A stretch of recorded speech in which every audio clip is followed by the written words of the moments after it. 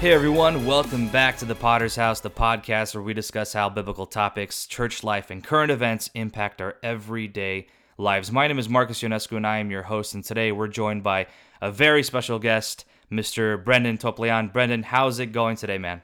Good. Praise God. I can't complain. The weather's finally cooling down a little bit, so praise God. I've been to San Antonio 3 times in the last 2 years, and two of those times were in the summer, and man, I feel for you, bro.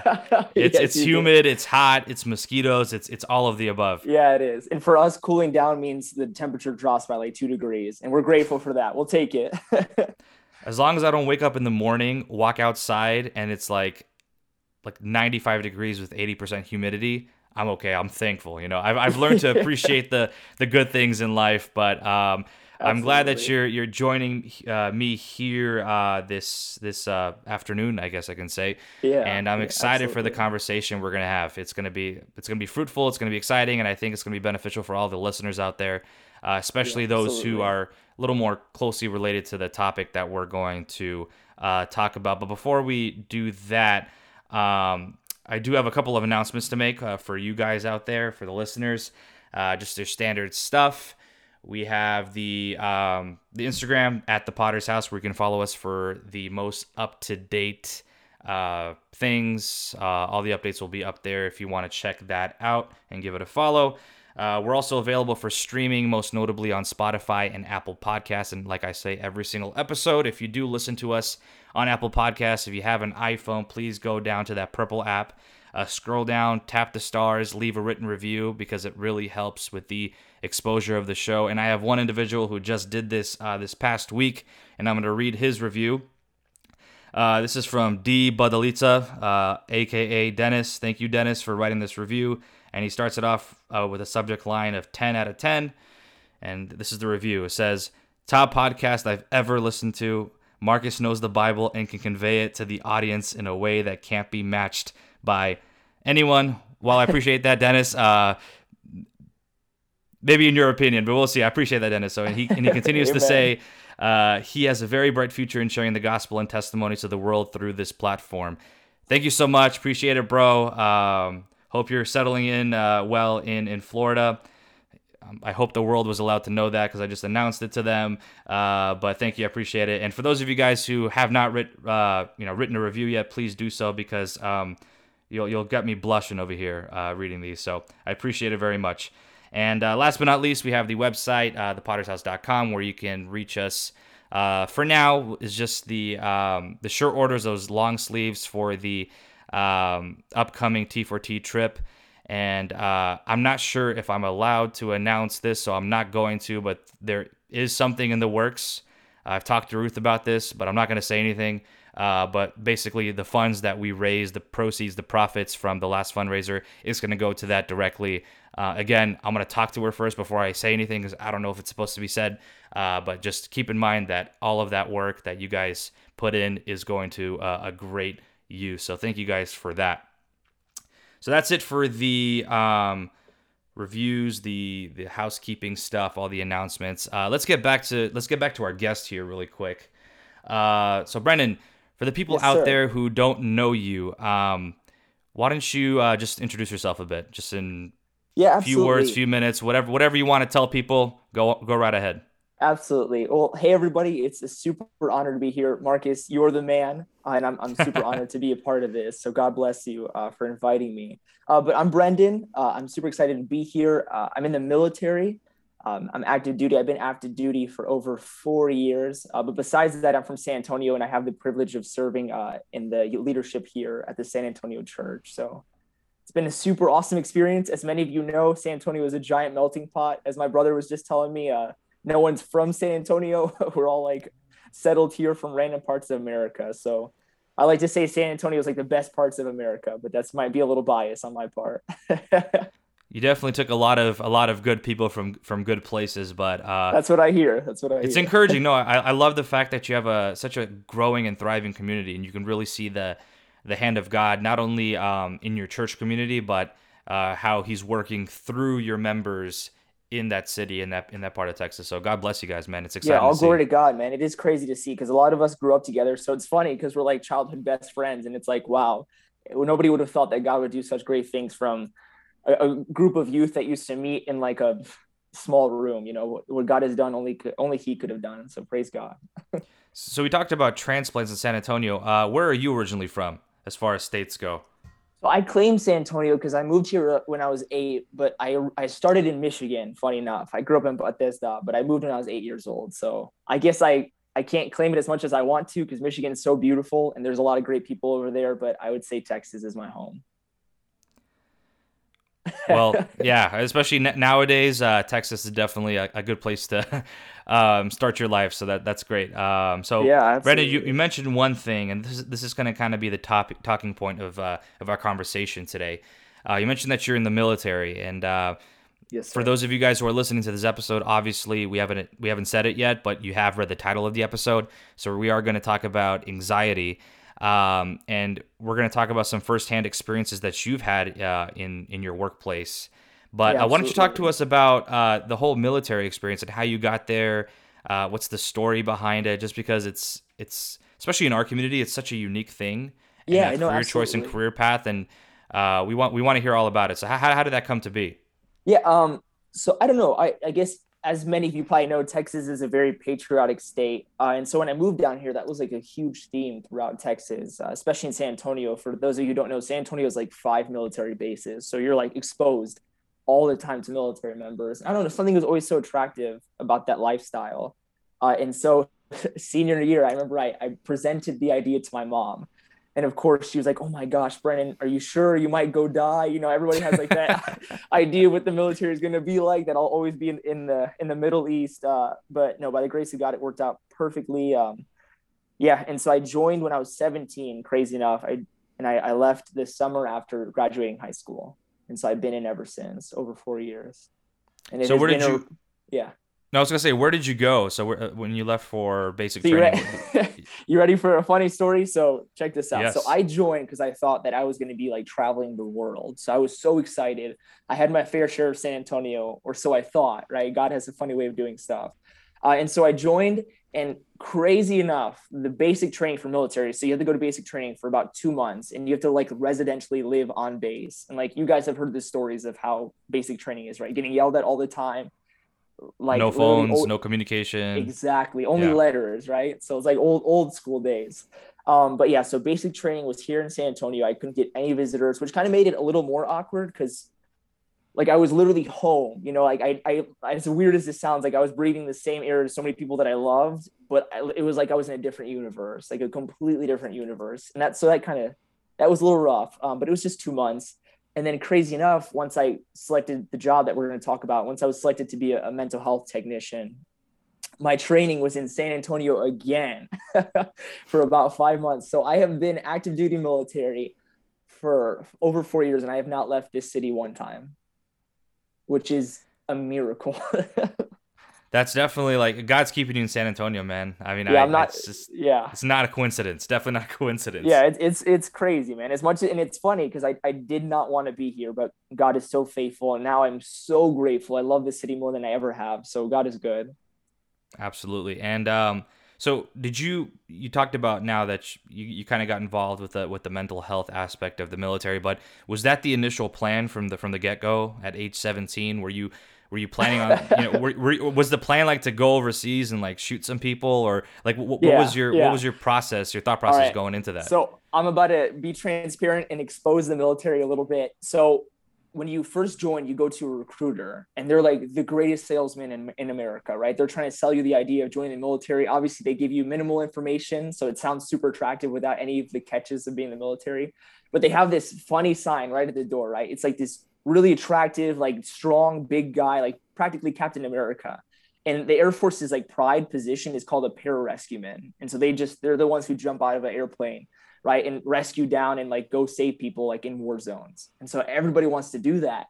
And so I pull up and I'm super excited. I want to join the military. And this recruiter's like, you know what, man, you look just like that guy. And he's like, you could do this. And I felt so special. And I was like, dude, maybe this is my calling to be a pararescueman. I leave and I talked to a couple of my buddies who also went to go see him. And it turns out that's his pitch to everybody. So yeah. So my original intention was like, man, I'm going to go be one of those dudes. And obviously God knew that I did not have what it took. So praise God that he prevented me from trying. Because the scary part is that if you do try to go down that route of being like a pararescueman, I think like 90% of the people who attempt fail. And if you fail that course, then the Air Force is allowed to place you wherever they want. And so you literally have basically no say for the rest of your future in the military.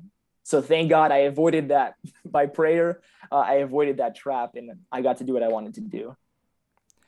Well, kind of building off that analogy of Captain America, I think he was sold on the idea too, and they ended up doing some like propaganda theater work instead of actually fighting for the first part of So he even he like a super soldier didn't get to live his dream until he actually acted on it. But so you're there, you're in basic training. Let's spend a little more time on this. What was like the hardest part about it? Just because like I haven't had a lot of, I don't think I've ever had any military people. What was like the hardest part? What were the things that you kind of dreaded the most in those first few years? Yeah, no, I definitely think that God allowed it. I think something that was funny. So before I joined, a lot of my buddies know this. I was I was kind of a bum. I don't also say it. I was not a very organized kid. I had a lot of jobs before, and so I didn't really do my research before I joined. I just straight up joined. And with that, so I told you I didn't join to be a pararescueman because I obviously understood that I didn't have what it took most likely, and I didn't want to go down that route. And so what I did is I went in open general. And so what that means is that basically you go in and there's like, as opposed to the Air Force giving you whatever job they want you to, I had like a set range of at least comfortable jobs that I knew I could have, but I didn't know what it was going to be. So basically I kind of joined blind, which was a little ignorant in retrospect, but I just jumped in. And I think God allowed it that way though, because I didn't have a lot of expectations. But when I actually went, so part of the Air Force training is like a lot of psychological pressure. And so they're always trying to remind you of the unknown, always telling you that you don't have control over your future. And they want to stress you out to see if you have what it takes to kind of like join the military and, be a high functioning person and like benefit the service. And so I was constantly being told by like my, like the military leaders, how you see like in the movies with those hats and they're always yelling at you. Yep. Like, I was always being told like Airman Top Lean, like you don't, or trainee top lean at that time. Like, you don't know where you're going. You have no power over your life. Like, we're going to control the next parts of your life. Say goodbye to your family. You're going to be like in the desert. They were going off, man. And they wanted us to be afraid. But in all reality, for like about 2 months of training, because I didn't find out what my job was till like the very end of basic training. And so it was like literally, I think in that period, I learned to rest in the Lord and have faith. Because I was like, Lord, my life is in your hands. I was a little ignorant. I joined without really knowing what my future was going to look like. And now I have faith that you allowed this. And so it was like every night praying, like, Lord, I don't want to be separated from my family for 4 years. At this time, I had met my wife. We were about to get engaged, but I was like, Lord, I know that I just met the girl that you prepared for me. Like, is this really your will for me to be separated from her for so long? And so like night by night, I was praying, reading the word, and like kind of learning to depend on him and not what my eyes or my ears understood. But, having faith, if that makes sense. So that was difficult, man. I mean, yeah, like having that threat of not seeing the people in your life for that long, I'm sure not only does it put a psychological toll on you, but it almost discouraged you from kind of pursuing that. And then, like you said, especially in your relationship, you were asking God, is this your will? Am I going to put this off? I'm not, because I'm not going to be in this relationship for 4 years because that's unhealthy and not really according to your will. So what do you want? So it's kind of discouraging, and it kind of makes you ask a lot of questions. But at the same time, like you said, it forces you to put your full trust in God, which I think is great. Yeah, because there was no like as much like I didn't have my pastor. I didn't have like the people that I usually went to like get advice and wisdom from. It took 3 days to get a response by letter if I got lucky. And so it was like legit, like praise God that it was like, Lord, you're teaching me that you're all I need in life, because literally I just have you right now. So it was a cool experience.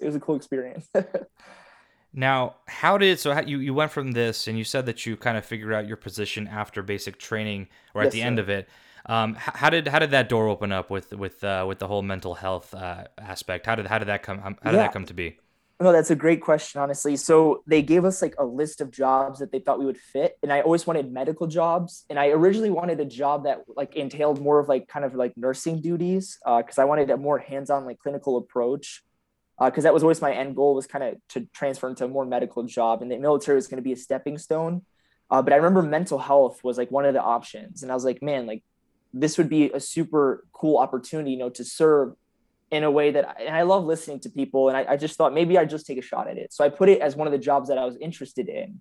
And about a week later, I got an interview. And so I was pulled aside by my leadership, and they're like, hey, you need to go take these psychological exams. And so I had to go get interviewed, take all these psychological exams to see if I was a weirdo or not.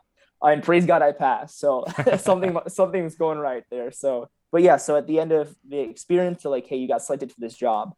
And honestly, Marcus, I had like zero idea what the job was going to entail. They didn't tell us anything. I literally just saw the title. And so my imagination was like running rampant with what I was going to be doing.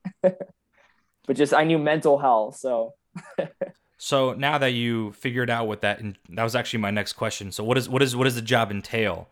yeah, no, Yeah. So absolutely. because what do you actually do? How is it incorporated in the military? Because if you ask some, like in layman's terms, or some Yeah, average Joe on the absolutely. streets, when they think military, they think guns, bombs, and Afghanistan. Those are like the three words Yeah, that pop in mind. But what does your absolutely. job entail, and how is that integrated in the military?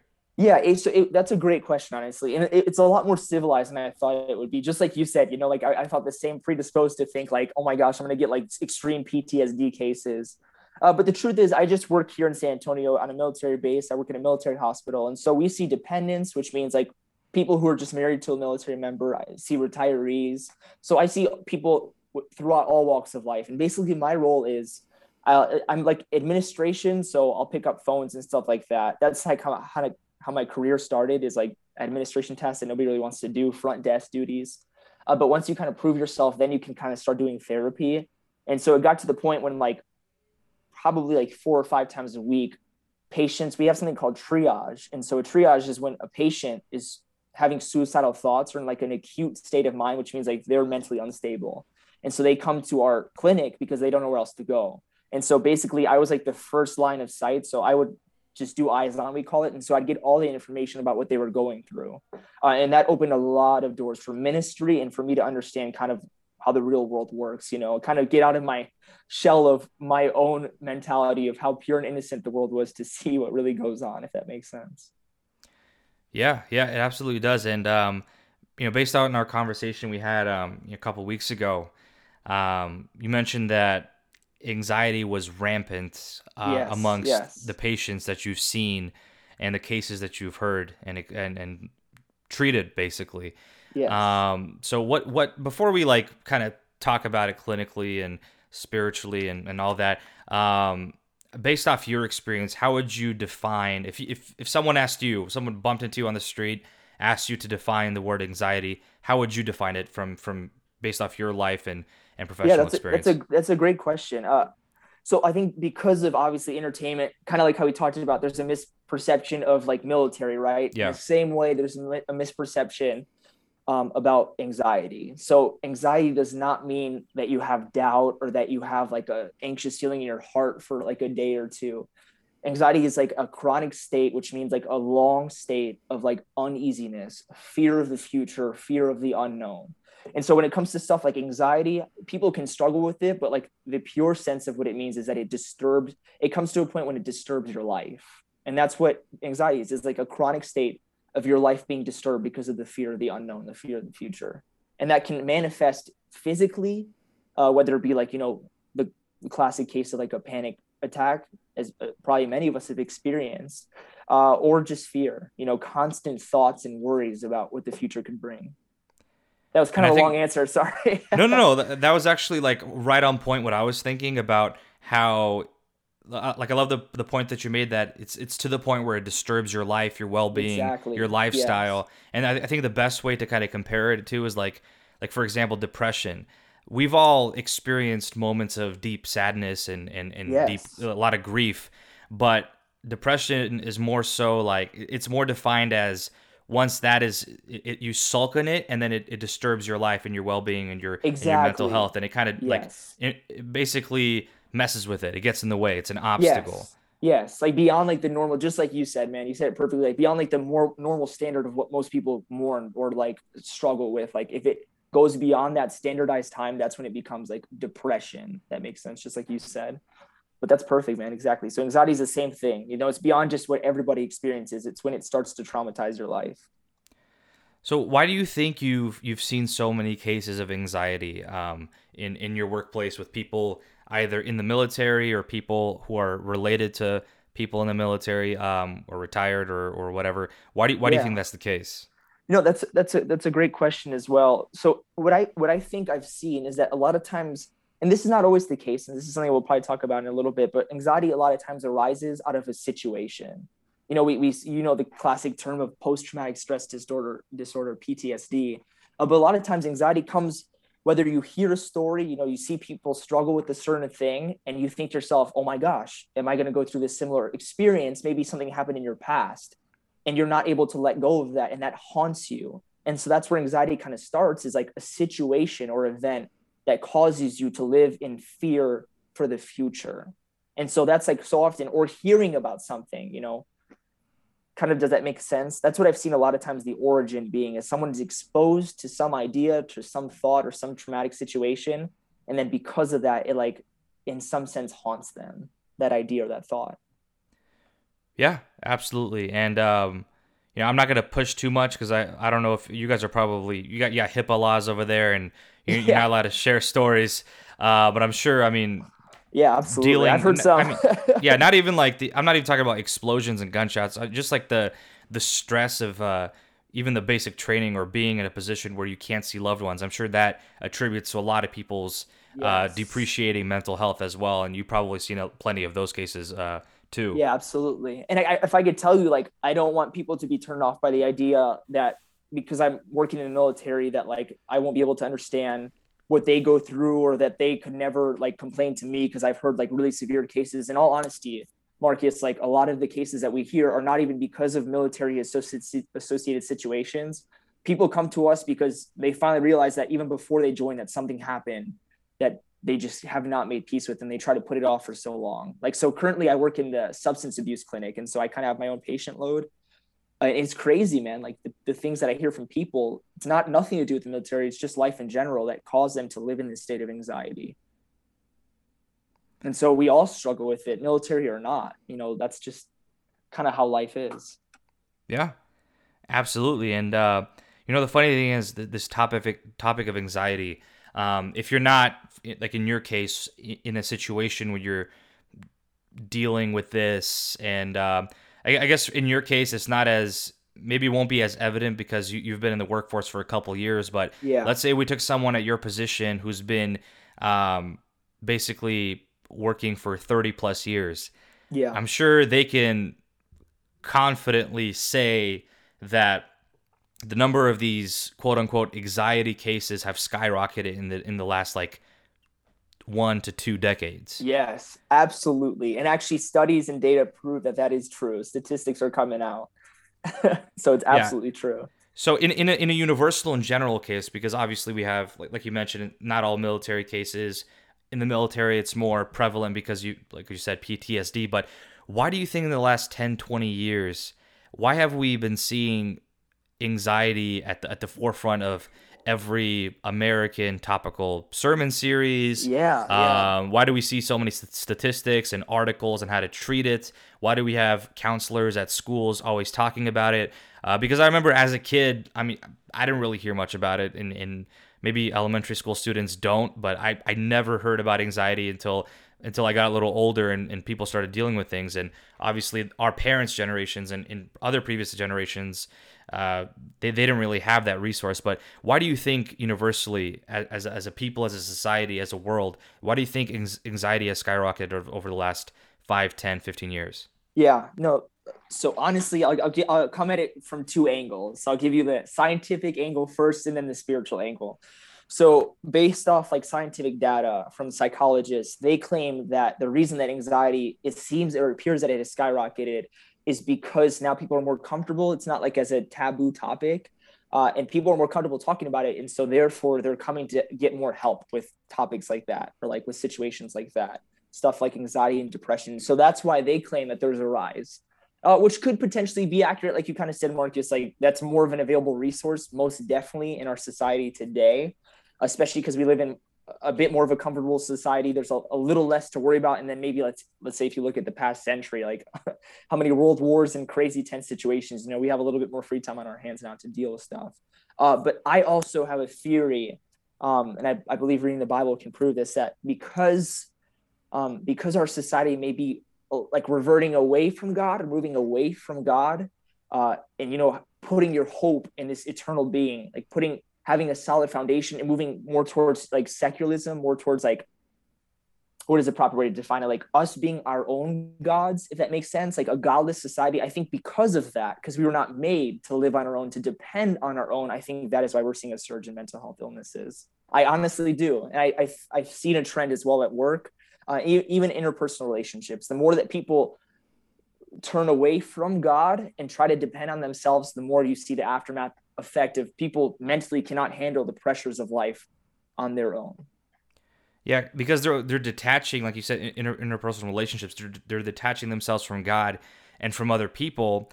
And while they are isolating, that doesn't mean they're keeping themselves empty. Yes. I would say a person 50 years ago or 100 years ago or 6,000 years ago, I mean, I at any given day, you're sitting, you're farming, you're looking at the sky, and that's it. Now, and let's look at this past year. Let's look at all the BLM riots. Let's look at all the protests. Let's look at all this COVID nonsense and all this vaccine stuff. I mean, people are more detached from society and from other people, from interpersonal relationships, but they're filling their minds not with God's word, but with so much junk. Exactly. And so much propaganda awesome. And so many triggers that they're just getting engulfed in this wave of anxiety. And yes. I don't know how we can expect to live any other way if that's what we're doing. Exactly. Yeah. And that's the problem. You said that honestly amazingly. Like that's the problem with moving away from God, is so often people, like how the enemy is like the prodigal son, right? It seems nice for a season, but God knows the consequences of our sin beyond what our minds can comprehend. That's why he sent sin last generations, right? And I think we're seeing the effects of that, right? Moving away from the Lord, just as you said. Instead, we have no gauge of what truth is. And truth is what gives us peace, because our truth is God. But if you don't have a solid foundation, like you said, you have all this misinformation, all this tenseness in our country, all this tenseness in the world, especially with what just happened in Afghanistan. And it's like, how do they find peace on their own efforts? At a certain point in life, we all understand how fragile life is and that we really don't have power over it. And without God, there's really no way to cope with that. And that's what I deal with, is a lot of people cope through alcohol, through different sins of the world, different pleasures, just to kind of mask it for a season. But without Christ, it's pretty impossible. It is impossible, actually. So what you just said, that makes total sense for people in the world, right? And from a Christian perspective, if someone who's a believer is listening to this, they're like, okay, that makes sense. People who live in the world, secular people who don't have God or don't want nothing to do with God, because of all this misinformation and this overflow of information, of especially like non-godly things, input equal output, and they're turning to substance abuse or yes. these other addictions to kind of cope with that as coping mechanisms, as instead of turning to Christ. Obviously, that makes sense from a worldly perspective, but yeah, let's shine the light and let's turn our attention to the church, because we still have, and I'm just gonna say this, like a lot of, because I don't have data or statistics, but I'm pretty sure I'm right. There are a lot of people in the church today in America. Let's just limit it to America. Who, young people, I would say, who are dealing with a lot of, old people too. We call it a midlife crisis when they're old people. We just tag a different name. But we have a lot of young people in the church today who are experiencing this anxiety. Now, not all these young people cope the same way that the secular man does. But from your experience and what you've seen both in leading in the church and working with young people, and then obviously with your professional career as well. Yes, sir. Why do you think that's the case? Why do you think there are so many young people within the church who are struggling with this? Yeah, and I'm happy that you transition it like that, because I don't want people to think from this point on, because we talked so much about the secular, that anxiety is only for secular people, that they will be the only ones who experience that. And I think the evidence of that fact, kind of like we talked about before, like it's a really trivial topic in the church. Like, do Christians struggle with mental health disorders? Do Christians struggle with anxiety? Should we? Is it sinful? I've even heard people say, is it sinful? And my challenge to that, right, is the Bible says that when we rebelled in the garden, right? I'm going to take it, we're going way back, right? When we rebelled in the garden, the Bible says that all creation fell, right? And so we so often associate that with just being sin, but the Bible makes it clear that all creation, i.e., the way God intended it to be, also rebelled against its original intent. And so with that, we see sickness, we see chaos, we see the world, we see even something as simple as animals against animals. I don't think the garden had any violence of any sort. And the Bible kind of makes that clear. And so in the same way as you see sickness, the same thing is we should expect that we're not in heaven yet. And so with that, part of the downfall of creation is even mental health disorder.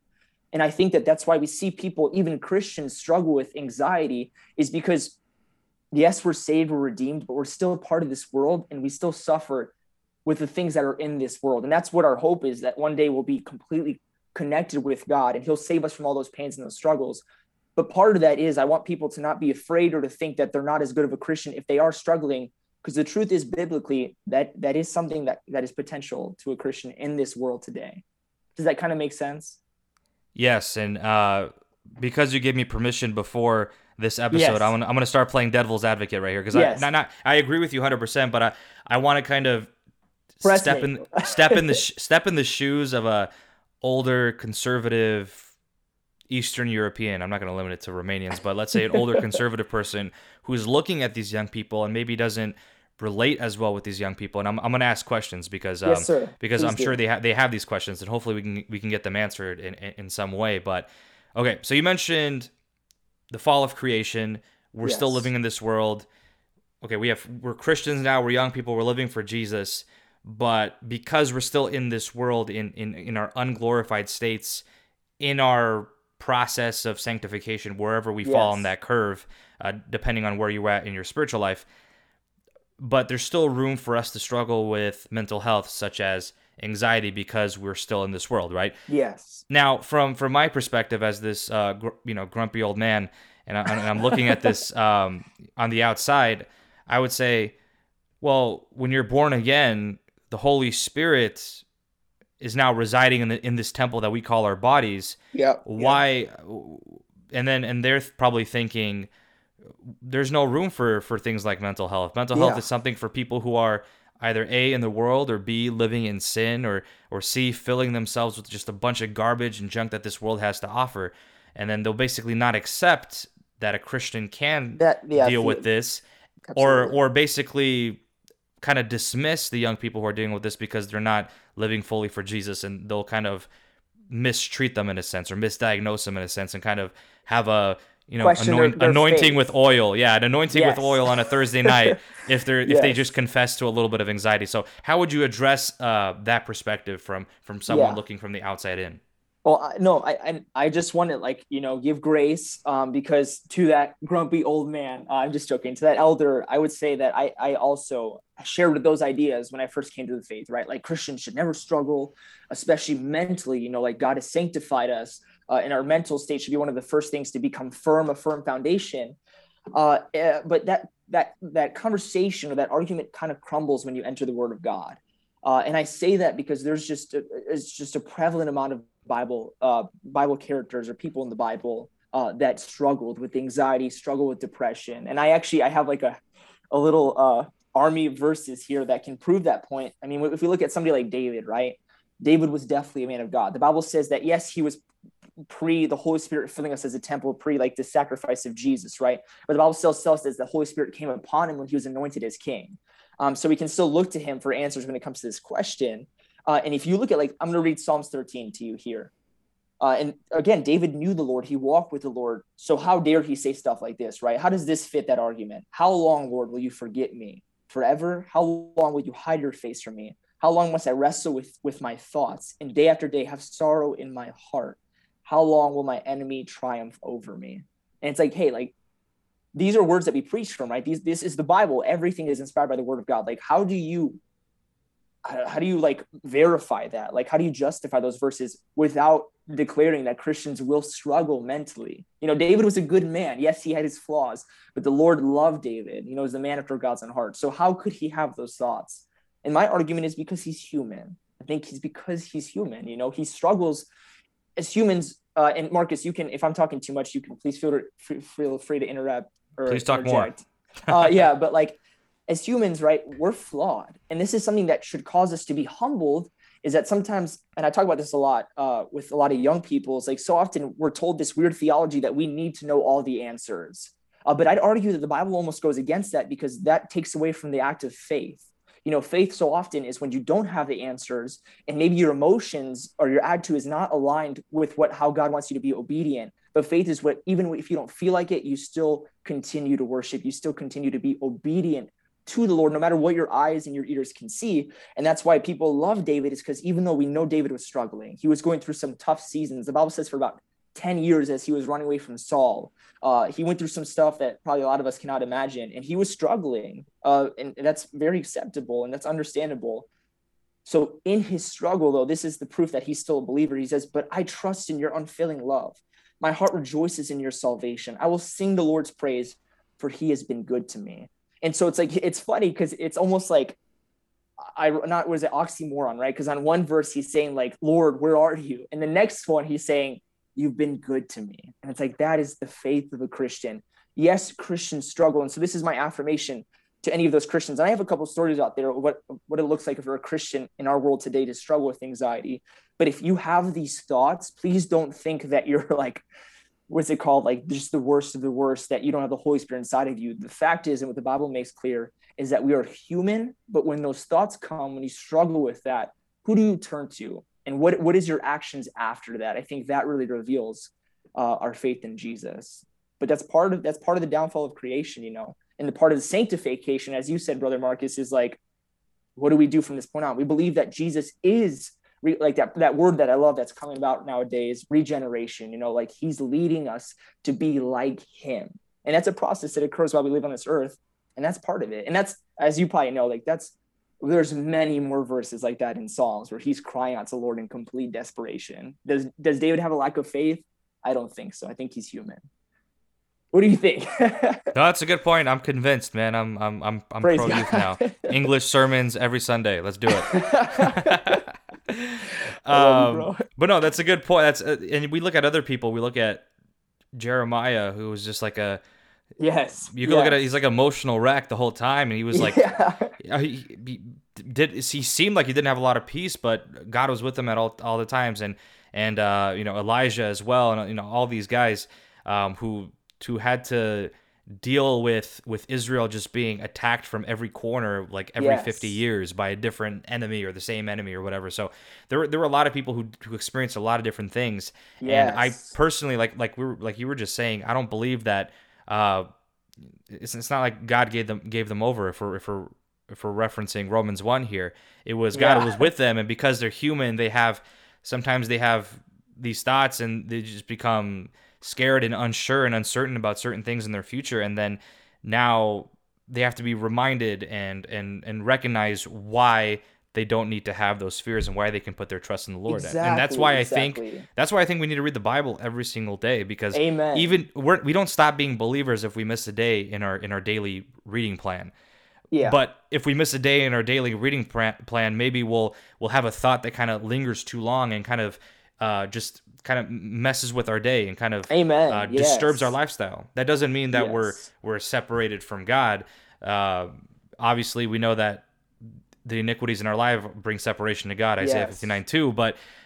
But it's the blood of Jesus that is redemptive, that brings us that kind of bridges that gap between us and God. So I like you said, I 100% agree with that. I think we need to create a space where, and we'll talk about this in a little bit, where people can kind of feel welcome and they're encouraged to kind of bring those thoughts forward. Like the Bible says, take every thought captive and then share it with someone, confess it. I think those are like two very important things when we're dealing with stuff in our minds. Take every thought captive, confess it, either before the Lord, or especially before the Lord, but then also to a very trusted brother or sister in Christ.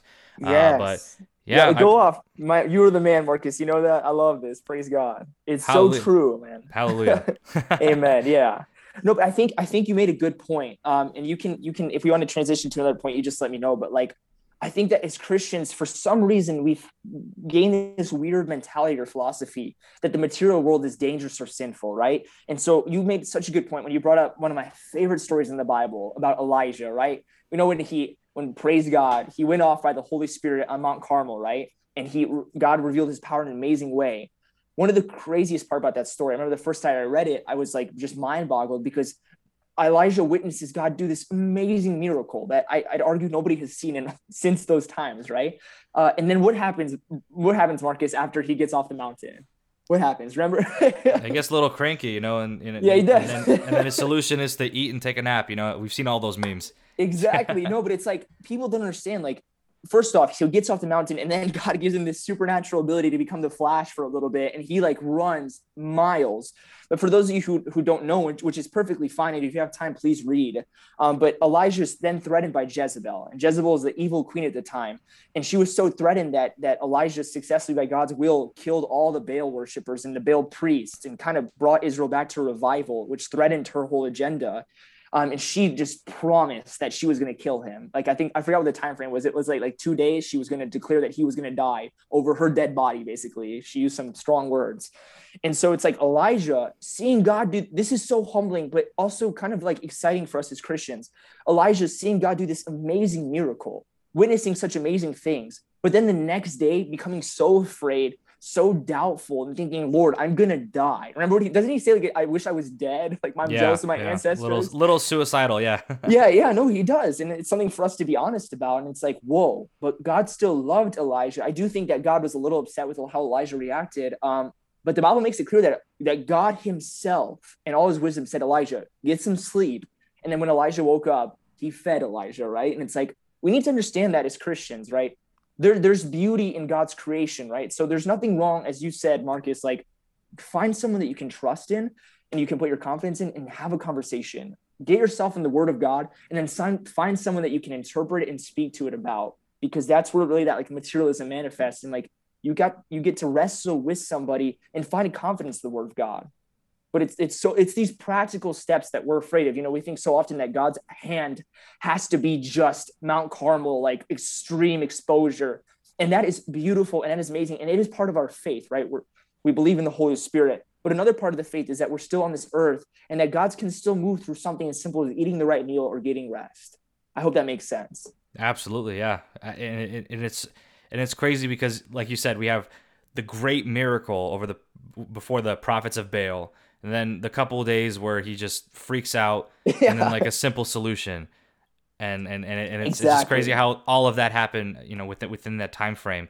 But you were Yes. mentioning you mentioned something a little before, which I think would be kind of interesting. You said something along the lines of, like what's a perspective of a Christian Oh, kind a of Christian example. a Christian example, yeah, because a lot of people Yes, think sir. like, oh, I have to be like having a panic attack in order to deal with anxiety, or oh, I have to be like like high on some certain drug, or I don't know, Yeah. like who knows. But what is Yes. a Christian example of someone who's going through anxiety, like how so, Yeah, just so people can relate to, because maybe they can't absolutely. relate to the drug addict, or not everyone, but Yes. what's a relatable example that you can provide?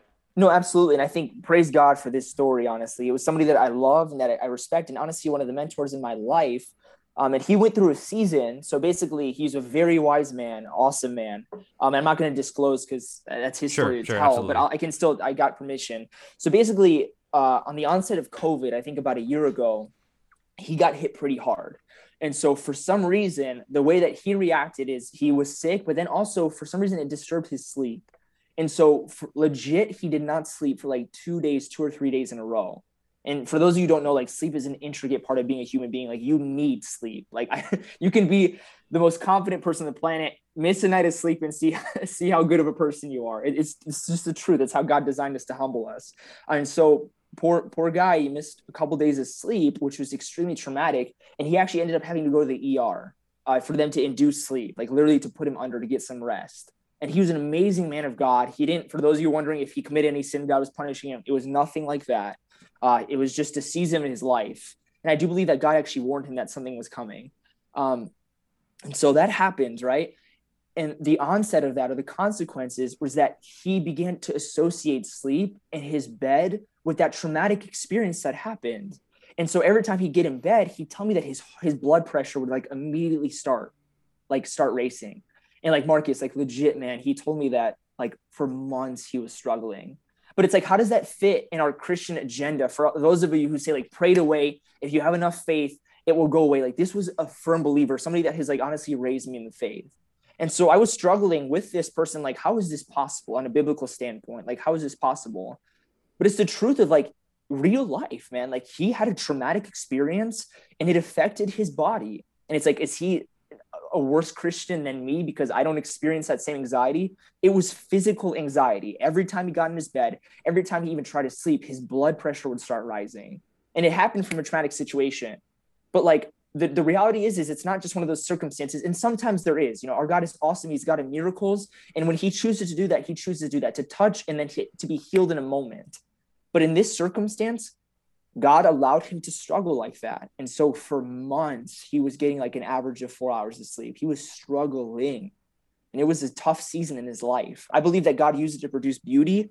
But it was like for me, evidence of like a good man of God, a wise man of God, that God allowed them to, and I don't want people to be afraid of this, right? God is not out there trying to allow us to go through tough circumstances just cause, right? It produced a lot of beauty in his life and fruit.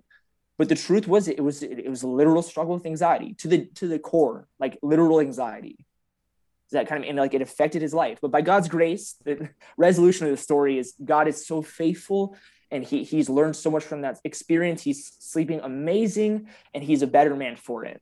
He's a better man for it, for sure. Praise God. That's awesome. Yeah. Does that So kind of make sense? Like real yeah, world? it does. But what? So one quick question was so it was after this guy got COVID. Yeah. After he was, negative and whatever, and not sick anymore.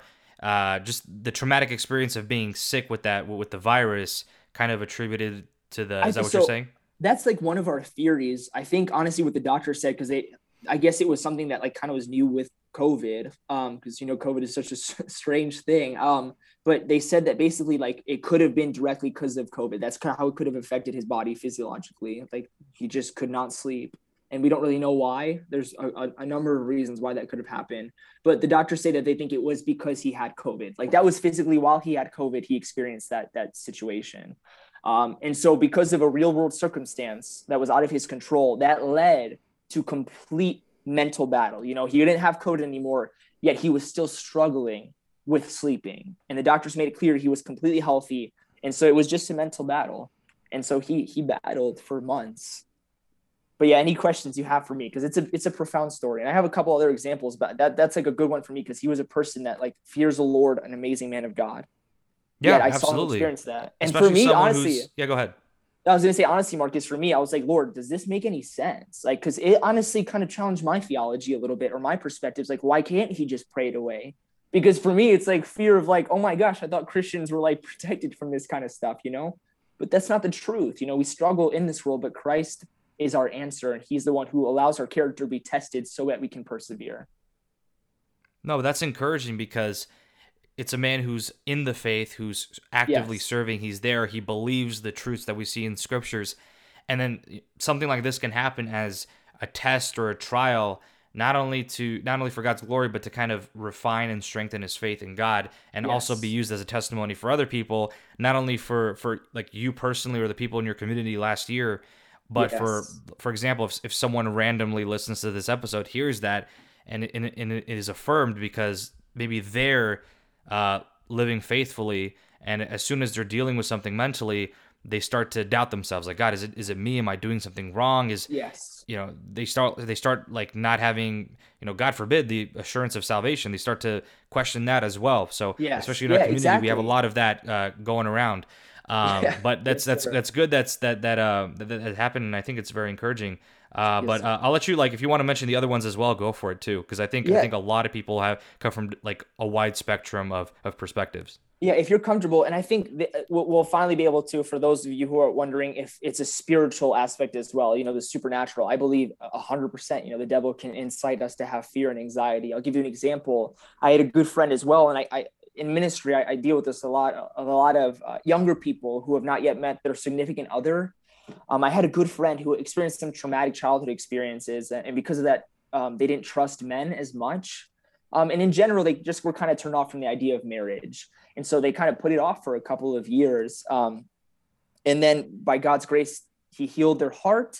And then they were interested, but the devil started to whisper lies in my friend's ear, telling her that it was too late, telling her that nobody would, like kind of stuff like that, whispering those lies in her ear.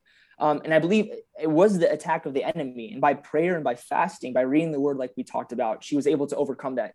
The question of whether or not it takes time, I think, is the big thing. Does it just happen overnight? Maybe. For my friend, it did not. It was a walk of faith. And I believe personally that God allowed that in my friend's life because it really taught her to lean on the Lord, and it really produced fruit in her relationship with God. And again, I don't want to make anybody afraid. It doesn't mean that we're all just going to randomly get anxiety. The Lord knows how to move in all of our lives. But on a spiritual note as well, the devil, of course, will incite anxiety. He'll, of course, incite fear. He's the father of lies. And a lot of times anxiety is built on the foundation of fear and lies. And the truth is, that's why it's so important to find people that you have mentored, or people that can mentor you, people that you can speak life with, so they can correct our negative thoughts and even pray for us, correct our thoughts that are obviously not from God, but from the enemy, because the Bible makes it clear that he's on the prowl, right? Does that kind of make sense as well on a spiritual note? But through prayer and fasting and reading the word, she really came out of it, and it really blessed her relationship with God. Yeah, and I'm glad you said that last part, because I was going to ask, like, how do we as Christians, because yeah, obviously in this kind of different from the previous case. In this case, there was a more evident spiritual aspect where this individual was hearing or kind of starting to believe certain lies that the enemy was providing. Yes. But what, besides what you just mentioned right now, what is a practical way of pulling in Ephesians 6 and putting on our helmet of salvation to kind of protect ourselves from certain lies and certain things? We have prayer, we have fasting. How would you recommend practically for a young person who is dealing with certain things, such as these certain lies, these false expectations, to kind of get on the track to being better and just living faithfully? Yeah, no, and that's honestly an incredible question, because it is a complex issue. And so a lot of times we love simple answers, right? And so unfortunately, for those of you who are wanting like a simple trick or remedy to, overcome some of your thoughts or fears, maybe that's possible for some of you, but for what I've learned in my own life is that it's a walk of faith with the Lord. And what I've experienced, honestly, I've experienced some anxiety and some depression in my life. And what I've really learned is that to overcome those mental battles, learning the character and the heart of God has just allowed me to like literally come so far in my relationship with him, struggling with certain thoughts, certain life events, but then learning the truth of who God is. And the question comes, well, then Brendan, how do you hear the voice of God? How do you learn about his character? And that's through reading the word. That's a huge portion. I love that you said, as you said it best, Marcus, like, of course, our faith is not built on the fact that we have to read the word of God every day, but that desire should come from the fact of how much power is in the word of God, the affirmation, the truth that is in the word of God. I believe that there's so much misperceptions. I'm saying that wrong probably. But there's so much confusion in the church right now. It's because so many of us are listening to preachers instead of reading the word of God and testing every word that is said. And so much of our theology is built just on man's word and not God's word as well. But just as important as reading the Bible is prayer as well, prayer and fasting. Prayer and fasting is essential to our faith. And so if you're struggling with certain thoughts, if you think it may be spiritual, and this is my recommendation to anybody who's struggling with anxiety or depression, if you've done your part, right? If your physical exercise can be a great way to kind of release some stress, getting sleep, eating food, spending time with loved ones. The Bible makes it clear that laughing is a great resource. But if you're doing all these things and for months you're still not able to get out of this ditch, I believe that this might be a spiritual matter, and that it's time.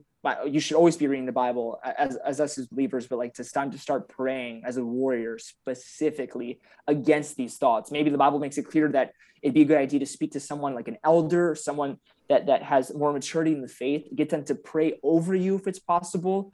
Because I have seen people that were struggling with certain thoughts, and it was definitely the enemy. And by God's grace, these people were saved from making some big mistakes. But yeah, absolutely practical, the physical side of it, and then the spiritual side of pursuing God's character head on and hearing, like we talked about in the beginning of this conversation. I know I'm talking a lot, sorry. You're good. You're good.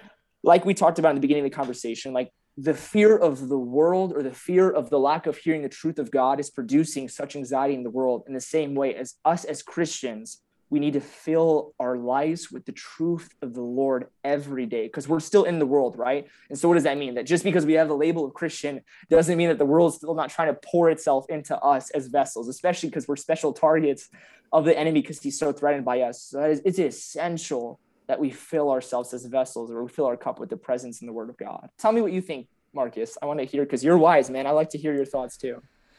Oh, I mean, just because you heard that review from Dennis, I don't know. Yeah. I'm sold, man. I'll be honest.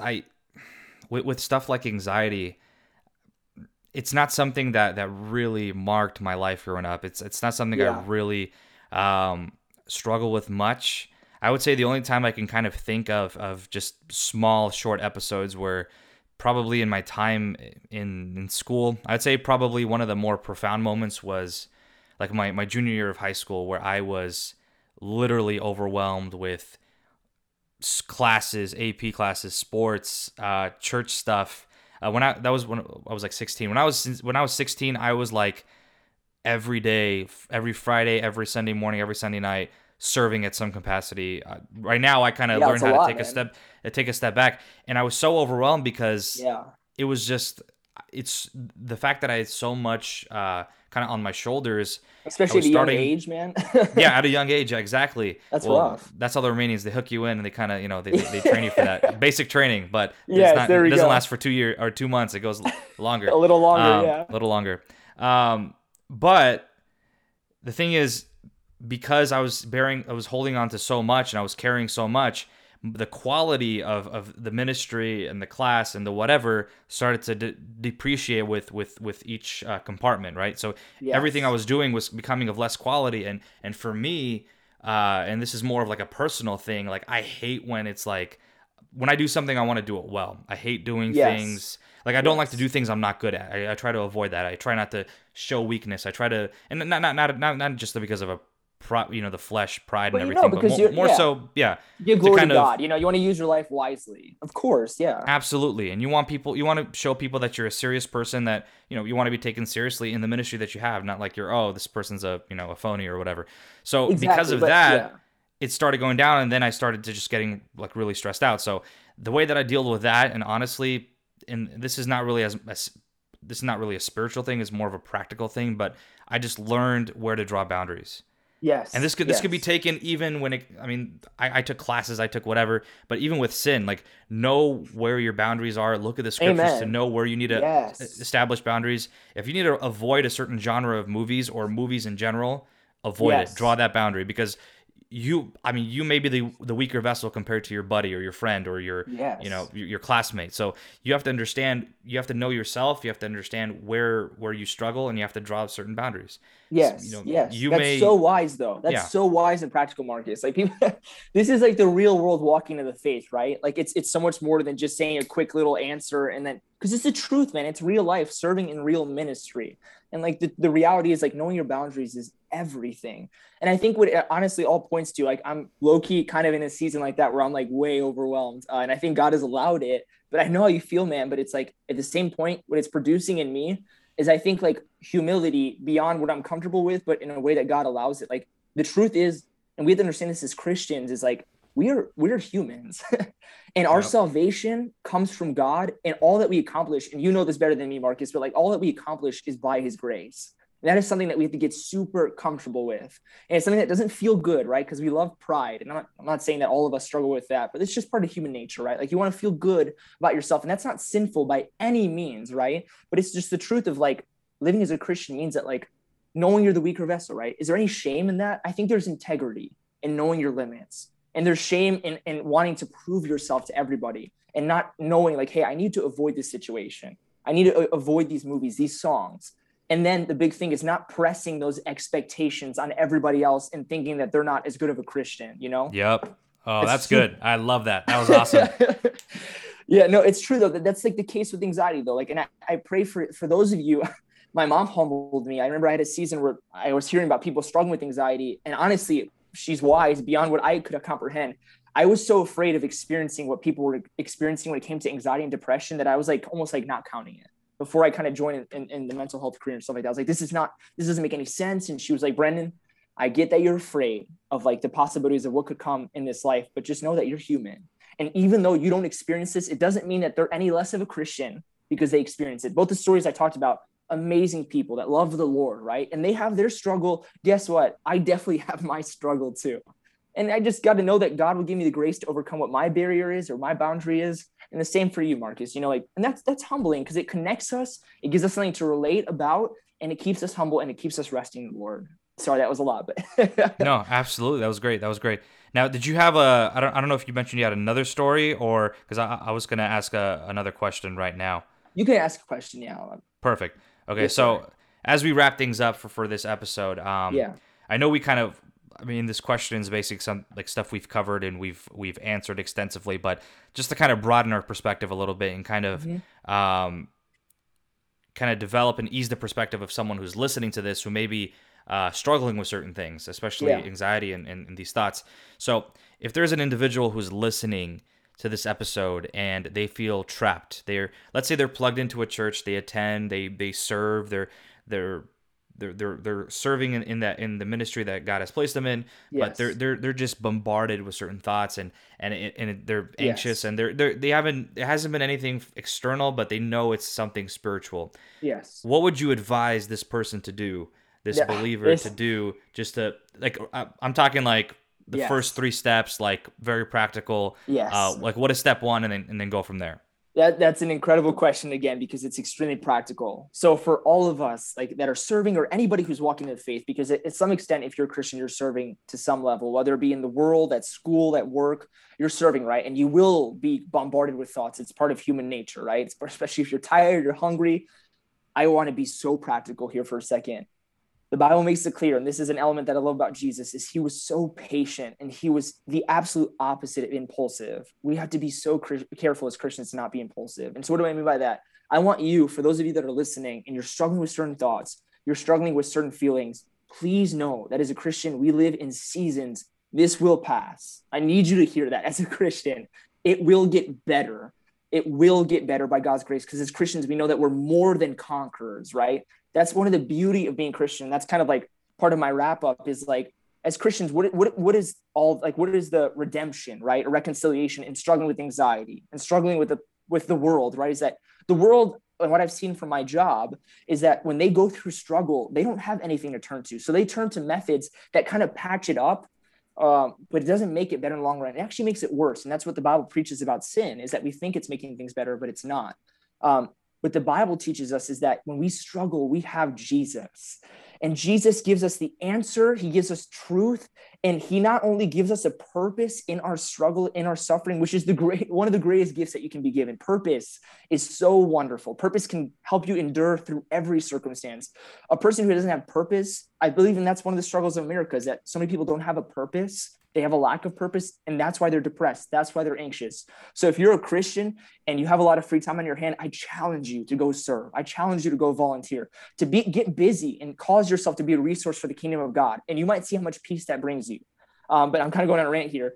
But what I wanted to say is that as a Christian, we have purpose that is given by Jesus, and that we have faith and confidence that all that we endure, he's using to build character in us, to regenerate us, to cause us to be more like him. And that's evident. For those of us who have been Christians for quite a little bit of time now, if you look back, you laugh. You know this, Marcus, like we Yep. laugh at the things that we were struggling with back then. And it's comforting to know how good our Father is, because I know that all that God has allowed in my life, all the blessings to this point, it is just by his grace. I told you guys I was a bum. By Jesus' grace, he's completely turned me into a new man. And that's just all glory to him. But that's the case for all of us. So if you're struggling, please know that it's just a season. God will give you victory if you continue to rest in him and to be obedient. Pursue his voice and be obedient. And please don't make any impulsive decisions. Do not make any impulsive decisions. If you're struggling with anxiety, if you hate yourself, if you feel like, and this, I'm just going to speak just super direct here. If you think that you're not good looking, if you think that no girl or boy will ever love you, you think that God doesn't have a purpose for your life, that the future is just pain and suffering and struggle, in the name of Jesus. That is not what he redeemed you for. He redeemed you to be a new creation. He redeemed you for you to be his image and his light only by his grace, right? Not by anything that we could do, but we are called on this earth to be an image of who he is so people can come to the gospel, to come to the truth of who he is. So yes, there's struggle. Yes, there's suffering. Yes, there is anxiety. And we can, for somebody who struggles with that or has more questions, please feel free to reach out to me and I'll clear up if I offended you in any way. But please know, for all of us that are struggling, our answer is in Jesus, and he is refining us and using all of that to make us more like him. And what is more beautiful than that, right? Amen. I love that, man. That was awesome. Now this is going to be my final question. I know you ended off like the finale of like a trilogy right there. It was awesome. But I do have one more question, because I believe we've been kind of giving a lot of these listeners the benefit of the doubt that they're serving faithfully and they're struggling with these thoughts. How about we have the same exact situation, but let's say this young person or person in general has a lot of sin in their life. They're living in sin. It's something they can't really shake off. How would you tailor your answer to that individual? That's a good point. And so for this, and this is something that I think the Lord has been like putting an emphasis on my heart to kind of teach our youth here in San Antonio, is like, so often we just hear sin is dangerous, sin is evil, but it's like, guys, really think about what sin is. If we're living in sin as Christians, God first off hates it because he's completely holy, but he also hates it because he knows what it does to his creation.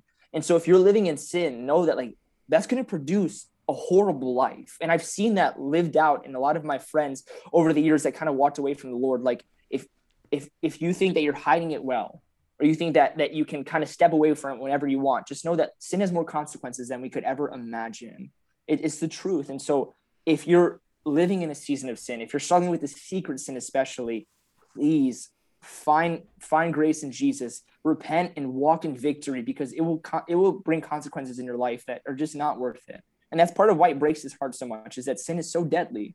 And I challenge all us young people to really do a study, if you can, in the Word of God, to see why God believes each thing is sinful. Just know that God is a father that does not just make rules, even though he has authority to do that because he's God.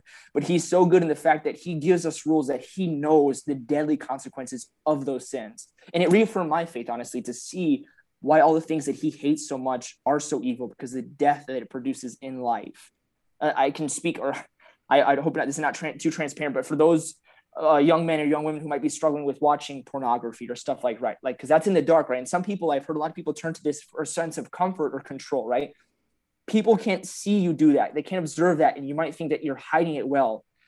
But trust me, it is producing death in the future of your life. And that is why it's so important to come to Christ. And for us, that's why it's so important every morning to humble yourself and to come to the throne and say, Lord, reveal anything in my heart, like David says, that offends you, Lord, reveal it, because it's for our own good and it's for the glory of God.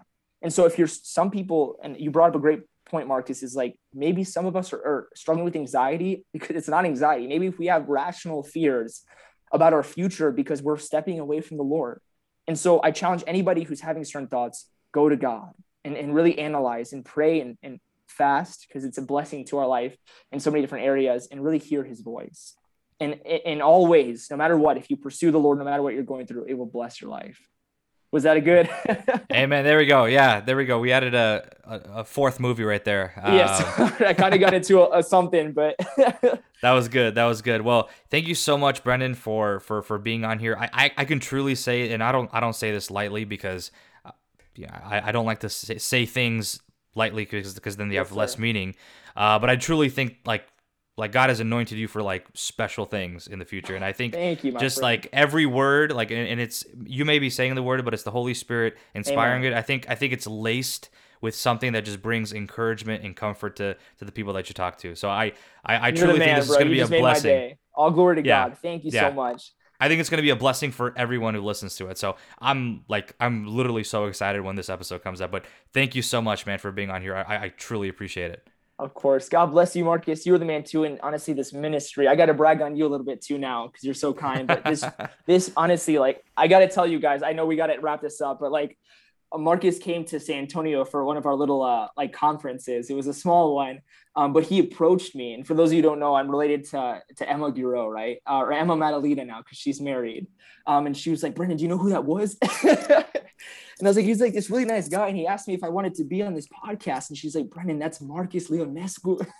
And I looked it up and I was like, wow, praise God. So I'm so humbled. I'm honored to be a part of this show, and God bless you, man. What a good ministry. Amen. And talking about that night, I remember because we were sitting with a couple of our California people in a row, and you preached that Friday night. And then we had like a group chat of all of us staying in the Airbnb, and I texted that group chat in the middle of your sermon. I'm like, I'm getting this guy as a guest. Like I literally just texted it, and then I think God. The next night I went up to you. Dude, it was a blessed time, and I'm glad that we got to connect, and I'm excited I'm excited for our ministry paths to cross in the future. I think God's gonna be there. He's gonna ordain it. He's gonna just be with us every step of the way. Amen. Yeah, all for His glory. You're the man, brother. I love you. Love you too, bro. Love you too. Now, as you mentioned, if people want to find you out there, if they want to maybe just look through your photos, or I don't know, whatever they want to do. If they want to, somewhere on the internet, social media, whatever you want to plug, where can they find you? Yeah, absolutely. So you guys got to forgive me. I haven't been as on top of social media as I should be. But if you can find me on Instagram, if you want to like message me about any questions you have about anxiety, I would be honored to answer any questions. But my name is Brendan Toplean. If you look at my last name, I don't think there's a lot of Topleans here in America, but Toplean, and then just Brendan is the first name. And I have curly hair. Hopefully that helps you find out who I am. Don't worry, I'll tag your Instagram on my post, so they'll be able to find you through there as well. Yes, sir. Yeah, absolutely. Any questions? I would love to help out to the best of my ability. So I'd be honored. Yeah. Absolutely. Thank you so much, Brendan. And thank you guys, listeners, for sticking around, for listening. And I hope this conversation has been truly beneficial for your life as well. So just a couple of ending announcements. Like I've stated, Instagram at The Potter's House for any and all updates, Spotify and Apple Podcast. Please leave a review if you want to make my day like Dennis did earlier. And the website, thepottershouse.com. It'll be updated soon in these next few months with more options, content, and all that. But for now, we have the long sleeves over there for T4T. So thank you guys for tuning in. I hope you have a blessed day, and we will see you next time.